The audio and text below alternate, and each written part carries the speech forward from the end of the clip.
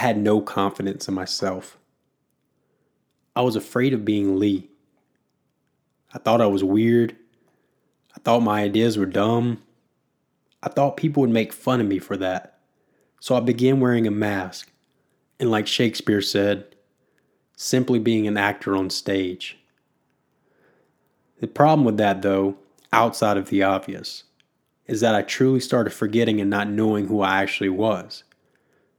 It was the most weird feeling I had ever experienced in my entire life. I forgot what my genuine interests were.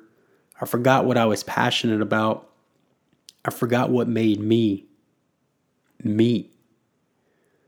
So after feeling that pain for many years to come, I finally said, forget it. I'm going to be myself. But another learning lesson occurred.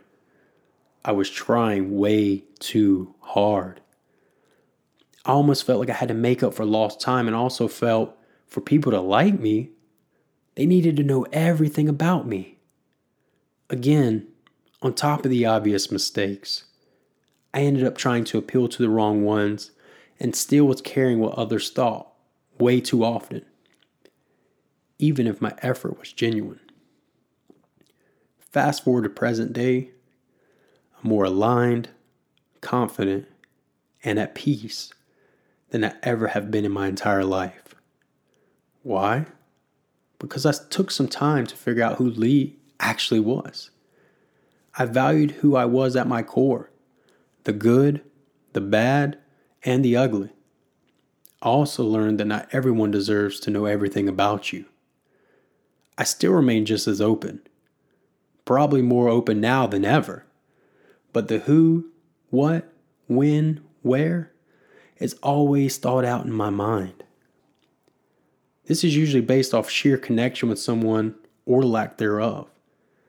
I am able to assess and know how much effort is needed for that conversation or relationship. From there, I stopped caring what people thought entirely, because I knew if I did good and followed my intuition and just did what was right, then the right ones would align with that. The ones that had something negative to say, they did not understand to begin with. For the ones that did understand, or ended up aligning as people in my life, that's when I began to care. But the level of care is not about being afraid of showing who you are, but caring about that person's general feedback, guidance, and opinion, because the who you are piece is already appreciated. The person is simply adding to your life. And it is always and should be two-sided. And what I mean by that is we can learn from everyone, regardless of age, race, sex, no matter what. Every perspective has something unique to offer.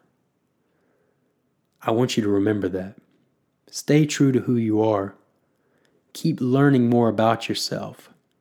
Keep expanding your awareness and your consciousness. Keep connecting and loving and being with others. And I promise you, the right ones, the right things will fall into your life.